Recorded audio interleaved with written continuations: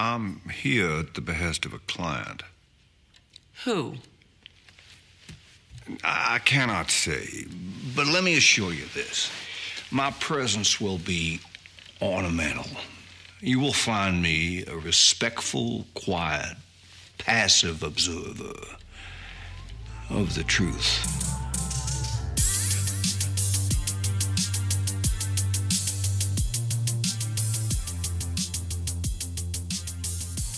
You're listening to Movie Things with Lindsay and Gary. Season 2, episode number 8. And this episode's called Who Let the Knives Out? Who? Oh, I was going to avoid doing that, but that is a pretty great title. So this episode, we are going to be talking about 2019's Knives Out, directed by Rian Johnson. This film is actually still in cinemas now. Maybe some of our listeners are watching it as we record this. Who knows? We recently caught this film and it wasn't originally in our plans to do an episode about it, but we had just so much to talk about, didn't we? We kind of thought we'd missed the boat with it. We didn't go see it when it first came out, and it didn't feel like the kind of film that was going to stick around in cinemas forever, but it's been a wee underdog and it's still going. Yeah, it's doing really, really well. So this film stars, I'm not going to go through every single person in it. It's a star-studded movie. It's like one of these films, it's just full of A-listers. But a few of those actors include Jamie Lee Curtis, Daniel Craig, Toni Collette and Chris Evans, but there are many more. It's a murder mystery, if you've not seen it or heard of it.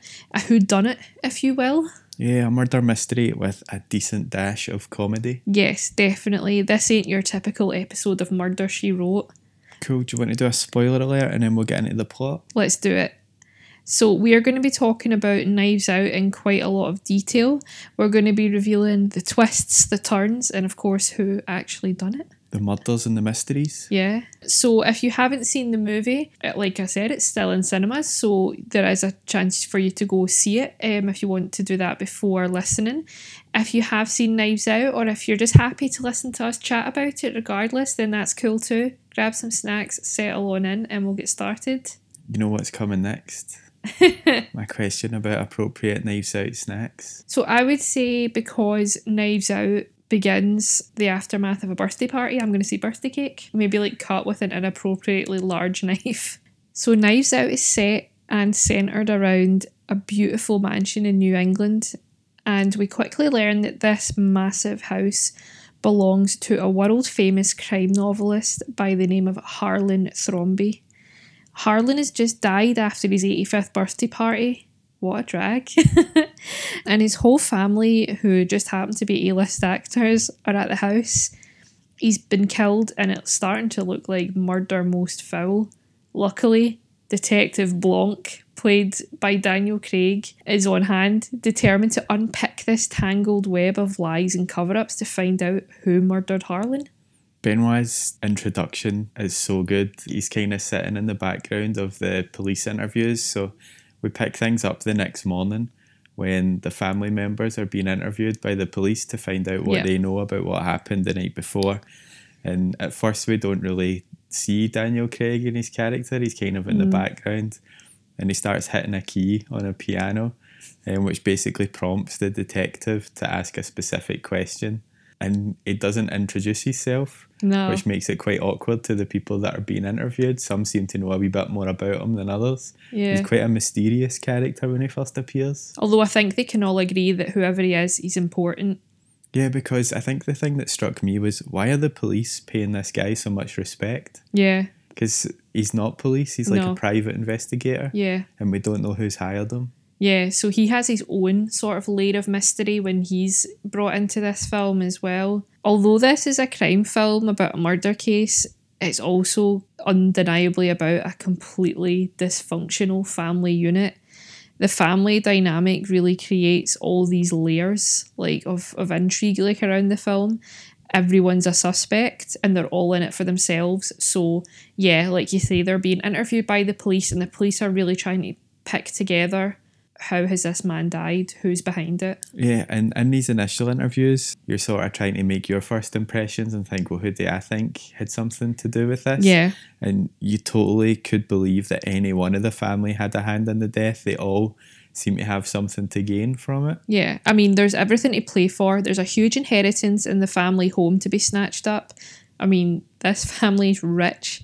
They're like Mr. Burns rich. I mean, you could say release the hounds and it'd be pretty accurate because they have hounds. So everyone in the family is very greedy and very entitled, with the exception of Harlan's nurse, Marta, who we'll come on to a little later. And yeah, every character feels that they should be taking what is, in their mind, rightfully theirs, I suppose. Yeah, as the film kind of unravels, as the story unravels a wee bit, we realise that Harlan's basically been bankrolling every single member of the family, whether it's through giving his son sort of like distribution rights to his novels, and that's what he does for a living, to basically just massive handouts to other members of his family who then become like Instagram famous or influencers. And we see that he's had altercations with most of the family the night before he mysteriously died up in his like sort of secret attic room, which we'll come to. It seems like he spent his 85th birthday effectively cutting them all off. Yep, taking them all into his study one by one and letting them know that the gravy train stops here. And almost none of them took it well. No. So that basically leaves everybody a suspect. Everyone has a motive. Yeah. There's no better place for this sort of mystery to happen than in a house like this. Definitely. The house is the perfect setting for a life-size game of Cluedo, complete with hidden stairways, secret entrances, and even like just endless rooms, it seems. To the viewer, this house is just insane. It's so big and feels like it's almost filled with mystery as well. Yeah, it's a wee character in itself, isn't it? Like I read that some of the interior filming took place in a mansion in Massachusetts, but the outside is actually a Gothic mansion that was built in 1890. Oh, wow. But as part of the contract to use it in the film, the producers have agreed never to reveal the exact location, which is pretty cool. It gives it like a wee extra element of mystery. I mean, I think that sounds like a job for us to do next time we're in the States, try and track this house down. My best gentleman detective outfit and Texan accent on, and I'm going out there. I think the house it's so impressive, and yeah, you're right, it is almost like a character in itself. Every character in this film feels like a caricature, especially Detective Blanc, who's this southern gentleman with an outrageous accent. We don't know who his employer is because he's just showed up and he just skulks his way around the crime scene with his cigar, tossing his coin, interviewing all the family members. You know? I think he really punctuates the whole story, and he gives these like wee one-liners all the time and everything that just let you know that he's taking everything in. He knows everything isn't as it's being presented or as it's being told to him.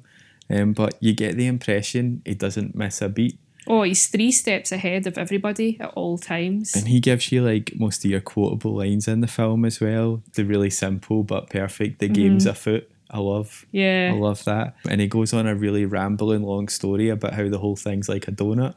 Just like great wee moments. He doesn't overdo it dialogue wise, and I was a wee bit worried when Daniel Craig first spoke in the movie because I thought, oh man, is that accent going to really annoy me as the movie progresses?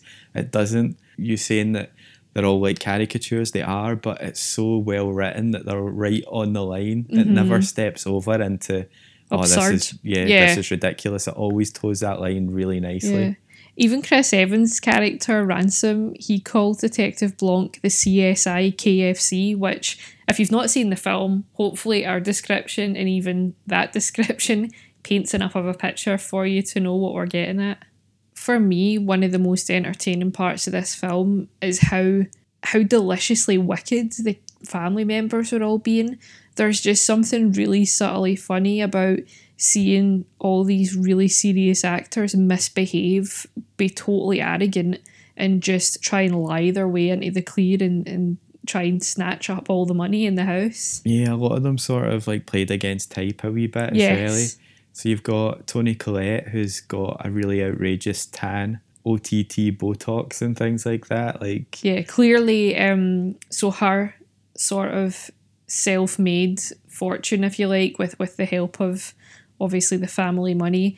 I think it's a bit of a parody of Gwyneth Paltrow's kind of Goop lifestyle brand, where it's like all really, really luxurious, over the top, organic lifestyle products, and like you say, like lots of like Instagram marketing and everything. A caricature, like very much like a send up of that kind of type, I think. Self-made but 100% bankrolled by the family. Yeah. As you could say for most of them. Jamie Lee Curtis is amazing in the film as well. So she plays Harlan's daughter, another one bankrolled by her dad. Maybe not as much against type as like Toni Collette or Michael Shannon, but still quite an out there performance. Yeah, and then you've got Chris Evans, who plays the grandson. So he's Jamie Lee Curtis's son, Ransom.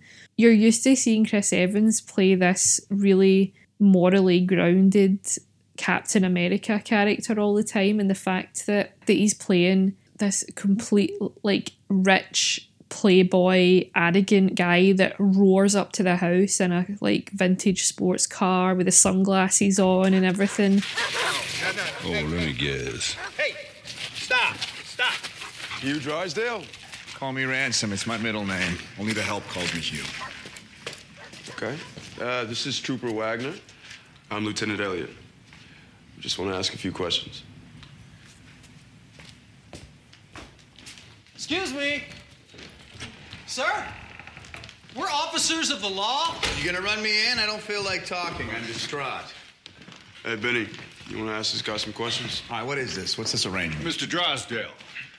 CSI KFC? I found that really, really funny. Like, you're not used to seeing him play like a total toe rag. You usually see him playing the upstanding hero, which it's a really was really interesting funny. character though, because it goes both ways. You watch Ransom and at certain points you think he's on one side and then the other and then back again, and you don't really know where you stand with him. It's quite an interesting character, I thought. I think the same can be said for the whole film though. You think you know what's going on, and then there's another twist and another turn, and I think that's what hooks you in to Knives Out. I think it's the ride. Yeah, so as we follow Benoit Blanc's investigation, we realise that the family nurse has a pretty big role in things, and a role in what happened the night before. Yeah, so the reading of the will intensifies matters somewhat as well. But before we get to that, just a wee bit more on the night before. We see the 85th birthday kick on. It's a fairly tedious like family affair with lots of political chat and wee cliques within the family and everything. People getting too drunk, people chatting Storming about out, inappropriate things. Coming back, sneaking in, sneaking off, all the usual family I was going to say, gathering you've stuff. got to love family japes and scrapes at a party. But the bit that we're actually interested in is when the nurse Marta puts Harlan to bed. He has a wee sort of secret room right up at the top of the house, and she's obviously supposed to administer his daily medication before he goes. He demands a game of Go, which is not a game I've ever played before, but he won't go to bed without it. It looks a wee bit like checkers or that type of game. He's basically like, I'm not going to bed or taking my medication until we've had a game. So that's their wee nightly ritual. And then the board gets knocked over, which creates a bit of commotion downstairs. They think, oh, what's all the noise going on upstairs? But don't think too much of it. Marta leaves, and the next morning we find out that Harlan's dead upstairs with his throat slit. Brutal. We don't know if it's suicide or murder. But do you know what? I feel like Detective Blanc's going to take us there. If anyone is capable of finding out, I think we've found the right man. Like, I've got earrings that I've not seen for years, and I'm thinking, I know just the guy that's going to help me get to the bottom of where they are. And apparently all you need to do is dump a sort of envelope of cash through his door with an address to send them to, and that's you good to go. He needs no other prompt or information. Who would? But yeah, that brings us on to Benoit Blanc again, and I don't think you can go too much further talking about the film without talking about Daniel Craig. I think this is like an amazing performance from him. For sure. Right from his introduction when he's orchestrating those police interviews to that accent. I would love to have recorded this full episode in that accent if I didn't sound Irish every time I tried to impersonate someone. Yeah, I think when you try and do A disaster. any accent from any part of the world. I know, it's a problem. Anyway, you don't normally associate Daniel Craig with like comedic roles, but he's really, really funny in this. And it's kind of like a knowingly wooden performance. Like, he is a bit wooden, but that's where the comedy comes from. It's like you said, it's right on the edge of like dodgy parody, but it never quite crosses Yeah. that line and goes too far. Doesn't he describe his occupation as being an observer of the truth or something like that? And that Yeah. sums it up perfectly. So obviously written, directed and produced by Ryan Johnson. It's really, really well written. The plot all unravels really nicely, and it doesn't really tangle itself up. A lot of these kind of murder mystery films can almost try and be too clever and outsmart the audience, and you end up just thinking, What just happened? like for this to be effective, you need the killer to be someone who has been right throughout the story and the plot the whole time. What I really don't want in a film like this is don't introduce me to a lost cousin or something like that that's only been mentioned in passing before. Like, it has to be someone who's been really intrinsic to what we've just watched. So don't do the Scooby-Doo ending. Don't do the Scooby-Doo ending. I don't want it to be, I don't know, Ransom, but then he takes his face off and it's actually Jamie Lee Curtis. But in reality, you actually find out the bulk of what happened fairly early on, but things keep subtly shifting as the investigation uncovers more and more. The trailer didn't do much for me for this film because I don't think there's any specific like standout scenes, if that makes sense. It's a wee bit, I wouldn't say it was a slow burner, but it does keep you guessing. So what it shows you effectively is, like we were talking about, that Marta takes Harlem up to bed and that he's dead the next morning. We then start to find out that Marta did have quite a big part to play in that, and that she basically thinks that she mixed up the medication. And because she mixed up the medication, she's gave him a massive amount of morphine instead of whatever else she was supposed to, so that he could cover that up. Because of how much he cared for Marta, he slit his own throat. Yep. So a wee bit of a combination of murder and suicide. We don't really know where we stand. And we think, well, that's pretty cut and dry then, but it's not. Case closed. It's not case closed. And Benoit knows that. Yeah. So after some interviews and checking out the building and doing some other detective work, there's then the reading of the will. Thank you all for getting together like this. It isn't legally necessary, but I thought because you're all in town and some of you are leaving soon. Excuse me. I'm sorry. Ladies and gentlemen, I would like to gently request that you all stay in town until the investigation is completed. Well, he's gently requesting, but I'm gonna have to make that an order. No one move until we figure this all out. What? Can we ask why? Has something changed? No. No, it hasn't changed, or no, we can't ask? Mr. Stevens, you may continue. I've never seen a scene in a film before where all the characters are basically like jackals, like they're all ready It's like to a pounce. pack of wolves. Yeah, For sure. yeah. So it turns out that Harlem's left all his everything to the nurse, Marta. Yeah. The problem is that although you watching it know that she did have a pretty big hand in him dying, you don't blame her because it was an accident and she obviously meant well and he cared for her a lot and he'd made that decision of sound mind. So you're not thinking, oh no, I can't believe that. She now needs to rectify this and give the family what they're due. You're thinking, go on yourself, hen. Like, Yeah, exactly. none of these people deserve a penny, so fair play. Alternative title, On Your Cell, Marta. They are all absolutely fuming at this outcome, reading the will, and they all turn on Marta, all talking at her at once, convincing her that the right thing to do would be to turn everything back over to them and don't worry, we'll throw you a little bit of pocket money, like, you'll be looked after, all that kind of thing. They become quite desperate and it's quite overwhelming for her, so understandably she flees this totally intense situation.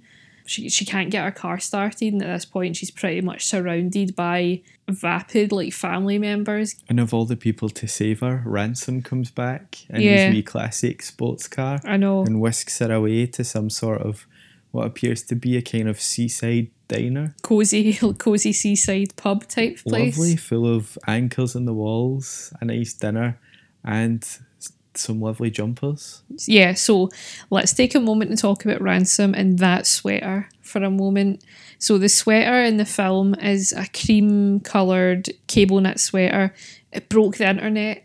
Like, seriously, guys, if you've not heard of Chris Evans' sweater in Knives Out, where have you been? I think Chris Evans even posted a picture of him and his dog in matching sweaters at Christmas time. I'm not saying it's influential, but I'm saying I've bought 2 cable knit sweaters since I seen the film, and I'd never owned one before in my life. And we only seen the film a few weeks ago, guys, so yeah. So Knives Out's costume designer, Jenny Egan, chose this sweater to actually signal Ransom's wealth and privilege. Oh no, is that what I've done by buying these? No, it's just like this is why his character... So she told Esquire magazine that it's light in colour because rich people can always pull off white because it never gets dirty. Like, I mean, she's not wrong. Well, I'm the complete antithesis to that. I can't be trusted in white, not even for 5 minutes. This has started a trend that has set, like, cable knit sweaters flying off the shelves, and they're fairly stacking up in your wardrobe as well. That's true. But generally, I think the style in this film is something that I found really appealing. I loved Daniel Craig's sort of gentleman detective. It's a wee bit kind of like Poirot or something like that, but it's very, very classic and very stylish. Yeah, definitely. And each member of the family, like you say, in their own wee sort of caricature, has quite a distinctive style. After a series of more twists, more turns, and even a car chase, it's finally revealed who actually killed Harlan. So who done it? Well, there was time for one more twist still, even when we think we know who done it. Okay, so before we get to that, I've got some questions for you, and this is going to determine whether or not you would actually solve the case. Okay. Do I need to toss a coin as we're doing this, or is that okay? Let's just plant that image, but I think that might be a big ask for you. Play a single note on the piano as we're talking. Okay, so could you solve the Knives Out murder case? Just as a quiz? Yes. Okay, let's Fairly do it. straightforward though. Okay. Do you like watching crime shows? Yeah, I'd say yes-ish. Definitely more yes than... Do you mean What like... was the last crime show you watched? Probably Murder, She Wrote. Like the 90s or something? I think that probably says no. No, okay, I don't like watching real ones. I like watching fictional ones. Pretty much a yes-no answer here, so just pick one. Okay, I'll say no. That probably Okay. just tells you everything you need to know. Do you like watching documentaries? Yes. Are you good at puzzles? No. Do you like doing word searches? Yeah. Do you have good eyesight? Yeah. I have amazing Ah, eyesight. lucky you. Are you someone who tends to bandwagon onto popular things? Cable knit jumpers aside. They're asking about me, not you. I'm going to say no. Take pride in my weirdness. Thank you very much. Are you very patient? Yes. Why are you looking at me? Are you more of a logical or creative thinker? Creative. Do you get scared easily? Yes. Are you a good listener? Yes. Are you an emotional person? Yes. Are you a risk taker? Yeah. Have you seen my outfits? Did you take good notes in school? Yeah. Took great notes for this show. Are you a slow learner? No. I mean, everyone learns at different paces. Do you tend to be stubborn? No, I think I'm pretty laid back, actually.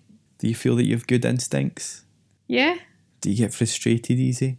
No. Are you good at reading others? Yeah, I like to think so. Do you have a good poker face? I think you should answer this. Surprisingly, when actually playing poker, like one time we've ever done that, yes. But I don't know if that was just a good poker face or genuinely not knowing the rules and just winning by fluke. I'm just happy to be there. I think But generally I would say no. We'll say no then. It's your quiz. No, say no then. Okay. Are you more street smart or school smart? I think again you should answer this one for me. School smart it is. You cracked a case. There we go. You're someone who is very logical. You're great at filling in the missing pieces. Brain games like trivia and crosswords are child's play for you. You know deduction is key and you take things step by step. That's turned into a wee bit horoscopy for me, so apologies for that. But the good news is you done it. You cracked the I case. solved the case. So I got all the knives out. anybody who needs your expertise need just drop an envelope full of cash through the letterbox at the next opportunity. If you're feeling generous, just do it anyway, guys. We'll also take payment in cable knit sweaters, apparently. Oh, someone's got to feed your new addiction to cable knit sweaters. Well, that was very enjoyable. I enjoyed that. Although I have to say, just because I enjoy word searches doesn't mean they're child's play to me. I never said I find any words. I just enjoy doing them. That was good. Do you think you'd be able to crack the case? Yeah. I don't know if I've got the patience for the family. I think part of me would probably be like, ugh, all these people are terrible, just let them fight amongst themselves and who cares, there's no winners in this anyway. But Benoit Blanc is like a man of his word. He's thinking, I've been paid to crack this fully open, and he stays until that's totally done. He does have a few opportunities where you think he could probably walk away at this point and who cares, but he stays till every last detail of the case is uncovered. It's because he's an observer of the truth. It's like something I'd put in my Twitter bio but not actually adhere to. Observer of lies.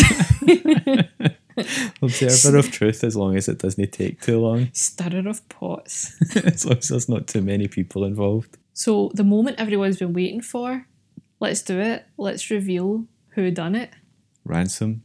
What? With a poison in the study. Not the lead pipe in the library. Full Cluedo style.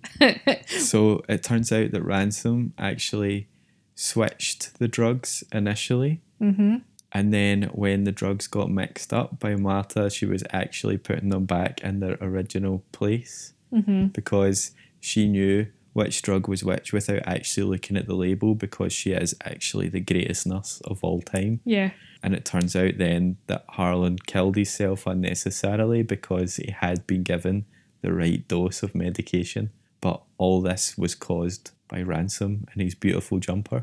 It's always the ones with the beautiful jumpers you've got to watch out for. I've got a wardrobe full of them after watching this. So is this a good time for me to drop my facto for this week? Yeah, let's do it. Let's do it. So the influence for Knives Out was to provide a modern American setting for a classic Agatha Christie style story. I would say it's definitely achieved that. My wee facto this week is about Agatha Christie. Okay, I'm intrigued. Agatha was a member of the famous Detection Club, which was a gathering of famous crime writers in England. The members took an oath around how they would structure their stories, promising never to keep vital clues a secret from readers and never to use fictional poisons as a plot point. And never to do a Scooby-Doo ending.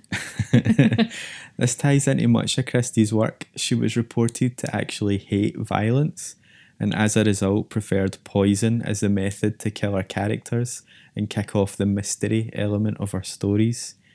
Christie's most famous detectives, Miss Marple and Poirot, didn't carry weapons and almost never resorted to violence. I thought that was quite like Knives Out. Yeah. Apart from at the end when Chris Evans tries to stab Marta, but... with a retractable plastic knife. Well, that's the thing. And then I think there's a part earlier in the film where someone, while talking about Ransom, says something like he wouldn't know the difference between a stage knife and a real knife. And that's later demonstrated. Yeah, so Agatha Christie actually became honorary president of that club in the 1950s on one condition, that she would never be asked to give a speech.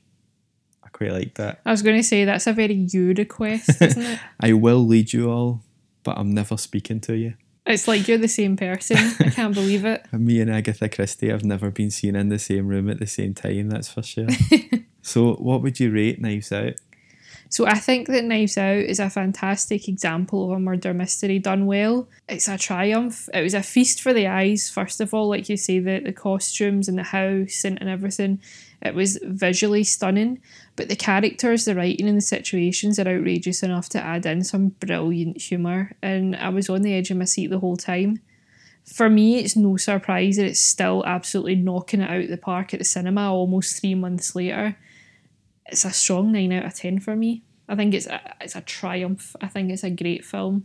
Yeah, I've given it a 9 out of 10 as well. Wow. So Knives Out was obviously released in 2019, and it would quite comfortably have made it into my top 5, only given that we didn't see it until 2020. But it would have comfortably made it into my best of. I love the style and the story, and I think the characters were absolutely magic. I think each character felt like they had multiple layers, but they weren't over the top, and I think that's a real credit to the writing. Everyone felt like they had depth, but you didn't spend so long with any one character that it became boring, and it didn't feel like laborious learning about them or anything like that. It was really nicely paced. You got to know all the characters without knowing too much about them. There was still always that wee shred of doubt, and like I said right at the beginning, you believed all the way through it that any one or any combination of them could have been in on the plot.